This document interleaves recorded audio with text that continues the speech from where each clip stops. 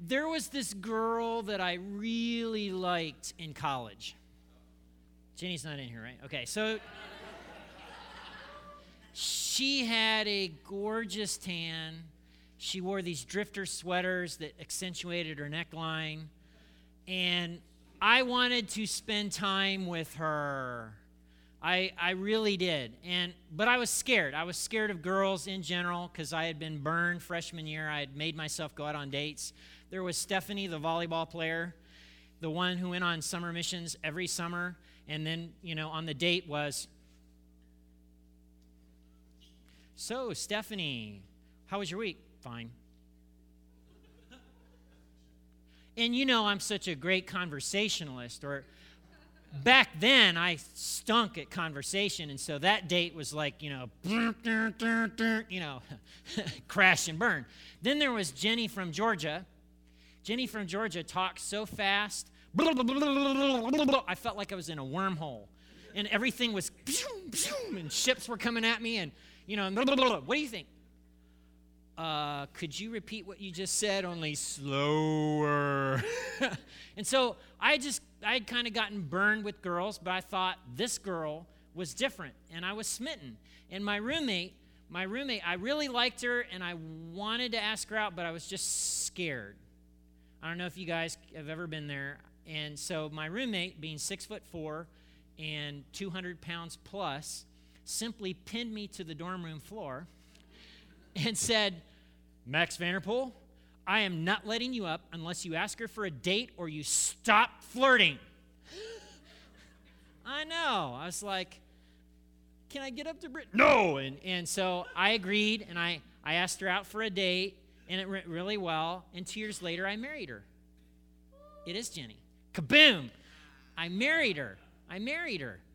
But you're going to have things in your life where the outcome is not certain. The outcome, you're like, is this going to play out well? Is this not going to play out well? You're going to have things in your life where there's an uphill battle. You have a kid, your kid has some needs, it's like the teacher doesn't get it, the school doesn't get it, and you're constantly going to bat. Or you got a job and your boss doesn't get it, and you're like, I explain this to him, and so it's like an uphill battle. There, and sometimes it's gonna be something that you really want, a job, a decision, a move, any number of things. Sometimes it's gonna be something that God really wants you to do, and on the inside, you're gonna be scared, you're gonna be apprehensive, and you're gonna be uncertain. At the end of seminary for me, I had professors that were saying, "Max, you need to go on for a doctoral program. Max, you need to go on for a doctoral program." So I applied to 2 doctoral programs. It was supposedly a slam dunk deal, and neither program accepted me. Closed door. Jenny and I, in 2000, decided we're ready to have another kid. What were we thinking? And we're ready to have another kid. And so we, started trying and got pregnant right away. I was like, wow, that, was not even trying, I feel robbed. And so, that pregnancy went south really quick. And she was sick, like really sick, and bedridden sick. And so, it went the whole pregnancy. In fact, it was so hard that Jillian's middle name is Hope, because we were hoping something good would come out of something really, really bad. It did. And so all through the pregnancy, though, was this cloud of uncertainty. And you're going to have things that happen like that. So doctoral program, second pregnancy, and there's a whole host of things. Standing up to a boss at work, all kinds of things that prepared me to do something unimaginable in 2003. And God's going to work the same way in your life that he did in mine and that he did in Joshua's life. And so looking back at doctoral program, at pregnancy, at all these things, I can see clearly now that God was with me and for me. But if you had asked me in the middle of it, "Hey, is God with you?" I would have been like, "I hope so." Is he? Doesn't feel that way. Okay, so I want to flesh that out today. And I want to talk about what does it mean to be strong and courageous. Because that's like the big phrase from Joshua, be strong and courageous. It's like this command, with Gandalf saying it, okay? So today, we begin 5 weeks in the book of Joshua. 5 weeks in the book of Joshua, and we're going to look at how God worked in his life, because how God worked in his life is how God's going to work in your life and in my life. And so today, if you have something in your life where the outcome is uncertain, or if you're facing an uphill battle, or if the odds are against you, I want you to know that you can count on God. I want you to know that you can count on God because God is with you and for you. And because God is with you, you can be strong and courageous. So if you brought a Bible, I want you to open it to the book of Joshua. It's toward the beginning of your Bible. It's in the Old Testament. It's like the 6th book in, I think. All right? I'm not good with my Hebrew Bible, so I don't have anyone giving me looks like, no, 7. Okay, so, all right. So book of Joshua, Old Testament. Joshua, to a little bit of background, Joshua was born a slave in Egypt. And he saw the miraculous deliverance from Egypt. Think Prince of Egypt, the movie. And he was around for the wandering through the wilderness part that the Israelites experienced.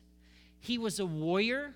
We know that there was a moment in which he was selected and he led the battle against the Amalekites. And everybody was kind of like, this guy is George Patton. We want him to lead us in battle. And so he had a military strategist mind and ability. Then he was selected as the assistant of Moses. And he's listed in Scripture as being with Moses on the mountain, being Moses' assistant, Moses taking him everywhere. Then he was one of the 10 spies that were sent out into the land to kind of scope it out.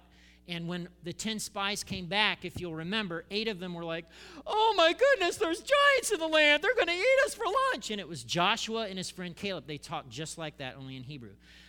It was Joshua and his friend Caleb who did no, we can do this. God is with us. But everyone sided with the 8 and not the 2. And so finally, in the book of Joshua, Joshua becomes the leader of Israel. And that's where we're going to pick it up. Joshua 1, and we're going to look through the first 5 verses and then a little bit verses 6 through 9. So Joshua 1:1. After the death of Moses, the Lord's servant, the Lord spoke to Joshua, son of Nun, Moses' assistant. He said, Moses, my servant, is dead. Therefore, the time has come for you to lead these people, the Israelites, across the Jordan River into the land that I'm giving them. I promise you what I promised Moses. Wherever you set foot, you'll be on land I have given you, from the Negev wilderness in the south to the Lebanon mountains in the north, from the Euphrates River in the east, all the way to the Mediterranean Sea in the west, including all the lands of the Hittites. No one will be able to stand against you as long as you live, for I will be with you as I was with Moses. I will not fail or abandon you. That's some good stuff. Now, I want to make a comparison to kind of get a sense for where Joshua is here. Joshua is following in the footsteps of Moses. Everything in the first 5 books of the Bible, everything was leading up to this moment of getting to the promised land. God's going to fulfill some of the things that he's promised. And Moses has been the guy, the big predominant figure to get them there. Only now Moses isn't in the picture anymore. So what does it mean when everything that the first 5 books of the Bible is leading up to begins with a funeral of the guy everybody thought was going to lead him into there? Americans felt the same way in 1945. In 1945, a man by the name of Franklin Delano Roosevelt died. And he died in April, less than a month before the Germans surrendered. And so Americans at that moment, 1945, Franklin Delano Roosevelt had led America out of the Great Depression. He had been, and that was a traumatic time for America, okay? And Americans weren't so sure. How's this going to play out? And everyone in the country thought, we've won in Germany, but this thing in Japan, this is going to take forever. And we are going to lose so many more of our sons and our fathers and our uncles because they are not going to give up. And this is going to be hard. And who is this hairy guy anyway? Uncertainty. Can you imagine being Harry Truman and being told Roosevelt's dead? And you got to face down Japan? Joshua, I'm telling you, probably felt a little overwhelmed, a little nervous.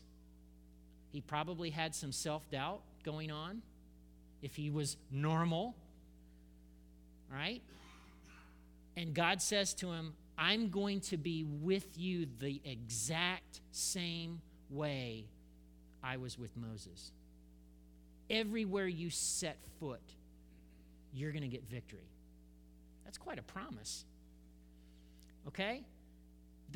So here's a principle that I want to draw out for you. Principle number 1, right? Moses may die, but God's promises live. I love the way Warren Rearsby puts it. God's workers die, but God's work goes on. God's workers die, but God's work goes on. And it's because of this thing. I will be with you. It's the same promise given to Moses in Exodus 3, and it's the same promise that the Gospel of Matthew starts with. There's a baby that's going to be born. It's Emmanuel, and Emmanuel means what? God is with us. And at the very end of the Gospel of Matthew says, lo, I am with you even to the end of all things. Okay? End of the age is what most Bibles put. Okay? So it's this promise of presence. So here's the deal. The strength and courage that Jonathan has in chapter 1 is not his own strength and courage. This isn't all right, Joshua, grit your teeth, buck up, buddy.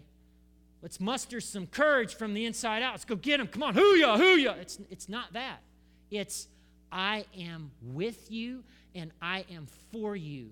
And because I am with you, you can be strong and courageous. The strength and courage is derived from a confidence that God is with him. Come on, if you were convinced that God was with you and for you, absolutely convinced of it, wouldn't a lot of the things that you worry about kind of evaporate? They would. All right? Hebrews 13 puts it this way. Don't love money. Be satisfied with what you have. For God has said, I will never fail you. I will never abandon you. So we can say with confidence, the Lord is my helper. I will have no fear. What can mere people do to me? All right? So let's look at the next several verses here. Right? So verse 6 and following. Be strong and courageous, for you are the one who will lead these people to possess all the land I swore to their ancestors I would give them. Be strong and very courageous. Be careful to obey all the instructions Moses gave you. Do not deviate from them, turning either to the right or the left. Then you'll be successful in everything you do. Study this book of instruction continually. Meditate on it day and night, so you'll be sure to obey everything written in it. Only then will you prosper and succeed in all you do. This is my command. Be strong and courageous. Do not be afraid or discouraged. And again, for the Lord your God is with you wherever you go. If we can keep those verses up there for a minute. So, I'm with you. You catching a theme here? Is anyone catching a theme? I'm with you, I'm with you, I'm with you, I'm with you, okay? This is a big deal. I'm with you, I'm with you, I'm for you, okay? Strength and courage are rooted in that. And then he's told to do something. Be careful to obey all the instructions Moses gave you. Meditate. The word there is mutter. It's coming out of your tongue and your mouth. You're literally kind of chewing on the word of God. And here's what Joshua 1 is telling us. Careful, constant study of God's word leads to obedience to it. Lack of study leads to lack of obedience. That's how it plays out. Okay, and so success, then you will be, quote, successful in everything you do. Success, I want to remind you, success isn't when you go to a really cool conference and somebody's got an idea and you're like, that's a killer idea, that's awesome, I so need to do that. Success is not an amazing worship experience. Success is not a series of prayer walks. Success is not reading a book by a best-selling Christian author so that you can have your best life. Success isn't any of those things. Success comes from meditating on the Word of God in such a way that it leads to obedience. All right? Jesus says the same thing. Jesus is told, hey, your family's here. And Jesus says, wait a minute. Whoever does, I don't get this right, anyone who does the will of my Father, that's my mother and my brother and my sister. In other words, obedience, people who are obeying God, that's my family, because we all have that in common. So Joshua is able to lead the Israelites into Canaan because he believed that God was all-powerful, that God always kept his promises, and that God would always be with him. And as we start off this series in Joshua, I want to say to you something that you doubt. And for those of you that are younger, trust me, it will get there. You will doubt it if you haven't already. There are moments in your life you do. You doubt that God is with you. You doubt that God is for you. Oh, he's for your neighbor. She's got this new SUV and their marriage is going awesomely well. God is with your cousin, the one that got the raise. God is with your friend that you met at the soccer field. They don't have the disease or diagnosis you were just given. See how this plays out? You doubt. I do the same thing. I'm tempted to do the same thing. The Bible tells us otherwise. The Bible tells us otherwise. God is with you. Jesus himself spoke these words. He is with you and for you. All right? Let me ask a couple of questions in light of this passage from Joshua 1. Have you ever felt the outcome of something was uncertain? Have you ever faced an uphill battle where you needed to trust God's promises? Was that really all that easy? No. In what way has God reassured you of his presence?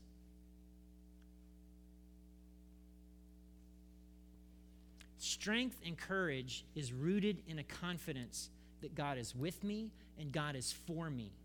And you develop it like muscle, right? So if I were to say to you today, right now, I'm going to bench press Chris Treen. I'm going to do this, right? How many of you would bet money on my capacity to do that? Come on, one out of 100. I think I just said his name. Okay? Here's the deal. Even though I'm an ectomorph, I could drink whey powder 5 times a day and begin really bench pressing. And if I worked really hard, in about 2 years from now, I probably could get close. At least up to Jillian Vanderpool. I could probably, okay? All right? I could. So here's what I want you to know about God is with me, God is for me. It starts in small ways. For those of you that are younger, you're teenagers, you might get an opportunity and you go and to go on a summer mission trip, and you feel like God wants you to do that, and you say yes, and it's going to cost $1,500, and your mom and your dad are like, dude, we just had to replace the water heater, and there's no emergency fund, there's nothing. We can contribute. Hun, what do you got? $2.50. Here you go. Okay? And so you've got $1,500, and you're like, how is this going to happen? God, I felt like God wanted me to do this, and and then all of a sudden, you write letters, some other things happen, you go on the trip, and $1,500 came in. And it's a muscle-building thing, because you're like, you can look back, and you're like, well, God came through there. God did something there. And then, little things. You get into later in life and you're young and you feel like God has opened a door and is going to give you this job in Cleveland, okay? And everybody's prayed about it. You sought wise counsel, the whole yard. I know, Cleveland, who wants to live there? Some people do. Just like they want to live in Akron and Dayton and all these okay? So, but you go through this process and boom, the job comes through. And it's another muscle-building thing. There are muscle-building things. And there are muscle-building things when things don't turn out the way you want them to. Sometimes you pray for something and it doesn't happen. But 2-3 years later, you look back and you see how God was with you and for you and sustained you, and you grew and you trust him more. And you're like, it builds muscle. So what I want to say to you is that strength and courage develops over time as you are confident that God is with you. Strength and courage develops over time as you trust God in various circumstances and situations, and it's like a muscle. It gets stronger and stronger and stronger. And I found this to be true in my own life. This passage, to me, this is a personal passage for me.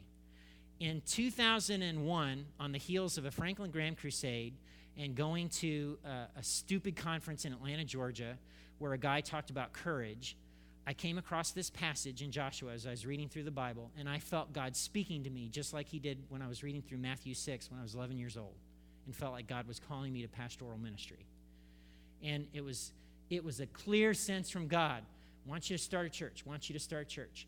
And Max, the great rationalizer, had 1,000 reasons why that was just so not true and not for me. And I was scared, and I didn't want to do it. And I spent the next year and a half, 2 years, fighting and wrestling with God. Hey, God, I think you got it wrong. I think what you meant was, okay? But I had this sense, and I had this burning thing on the inside, because the church was hemorrhaging young people, and I wanted to create a church context that wasn't just old people in church, and I wanted to create a church context that actually somehow got parents to actually in some way disciple the hearts and souls of their children so that their children became men and women who valued God and his kingdom. It's crazy stuff.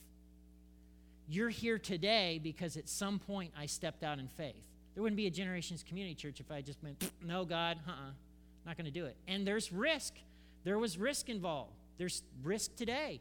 It's risky stuff to follow God and do what he says, but I'm telling you, 9 years later, after starting Generations Community Church, there are people in the kingdom today because several of us stepped out and decided to trust God and start something new in Nicholasville.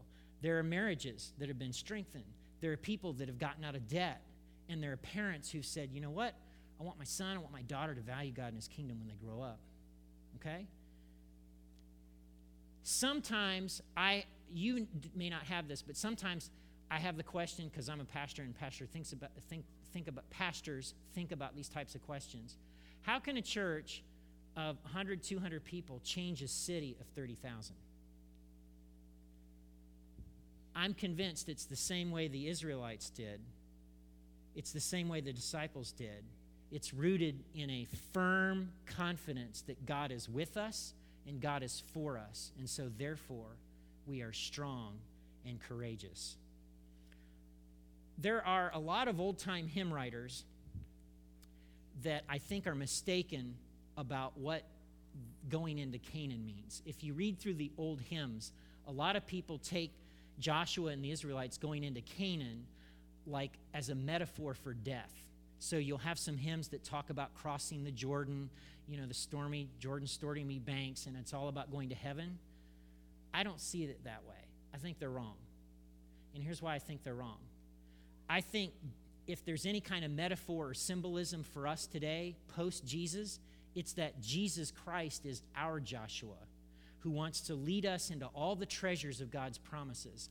And we need to follow him and trust him the way the Israelites followed and trusted Joshua's leadership, knowing that when we get in there, guess what? There's going to be battles.